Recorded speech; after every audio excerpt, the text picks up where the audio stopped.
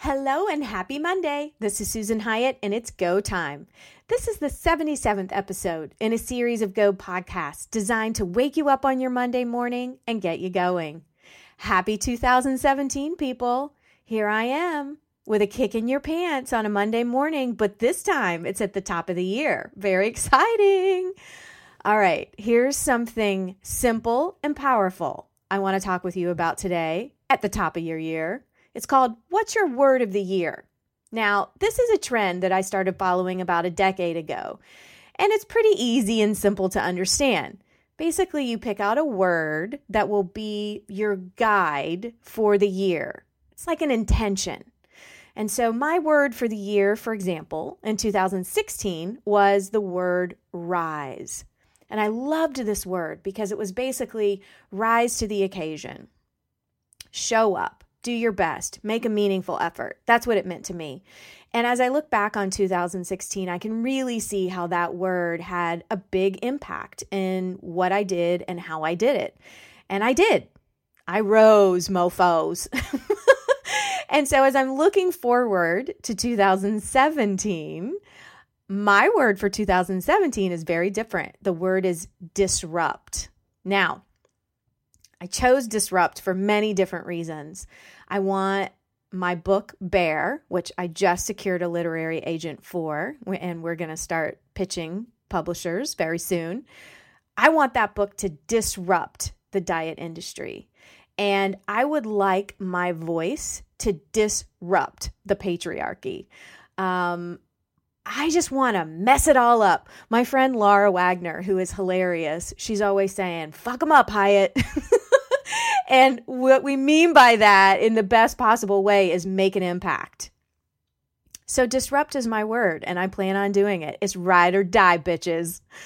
All right, so what's your word? I actually just posted on Facebook, and I asked people what their words for the year were. And people said things like focus. Somebody else said present, because they want to be present with their wife, their kids, their team, their clients, to be present. Someone else said potent. Someone else had a phrase, not just a word, and her phrase was make the offer. In all areas of her life, she wants to make the offer. Someone else said lead. Someone else had a phrase, hot damn. You get the drift.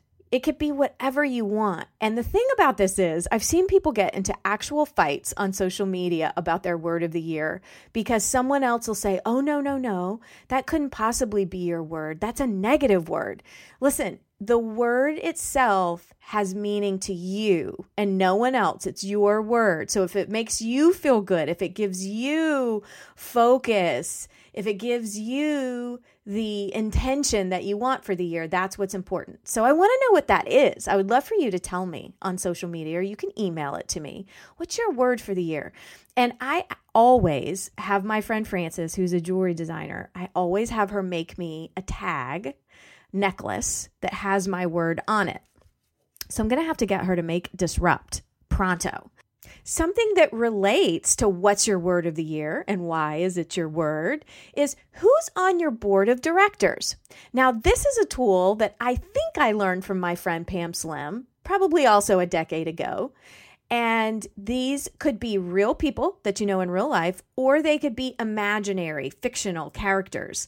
But when you think about what you want to accomplish in the next year and why you want to accomplish that, then who is best equipped to help you with that? So if you could have a board of directors assembled, even if it's just in your mind, who would they be? So last year I had Beyonce, of course. I had Cookie Lyon, who is a fictional character on the show Empire. Oprah. I had my daughter Emily. I know her in real life, obviously, and she inspires me greatly. And so this collection of women, when I would think about things, need to make a decision, I would think about what would they do? How would they advise me? So it takes a little bit of creativity and it takes a little bit of imagination with this one. But I would love to know for this upcoming year, in addition to what's your word, I would love for you to think about Who's on your committee? Who's on your squad? And as I look forward to 2017, I'm thinking I definitely would love to have on my imaginary board of directors, I'm going to have Michelle Obama for sure. I'm going to keep Oprah. I'm going to keep Beyonce. I'm probably going to keep my daughter Emily. And I'm going to think a little bit about who's my favorite female disruptor. Maybe somebody like Joan of Arc or Rosa Parks. Someone who wasn't afraid, who used their voice, who went in there and messed it up. And so these are a couple of little tools that are very simple, but they can really change how you behave because thinking about them gives you the thoughts that you need to create the result that you want. So no matter what word you pick and no matter who's on your board of directors, what's important is that you are imagining what you want to create in your life and getting very specific about how you also want to feel in your life. It's 2017, y'all. Go get it.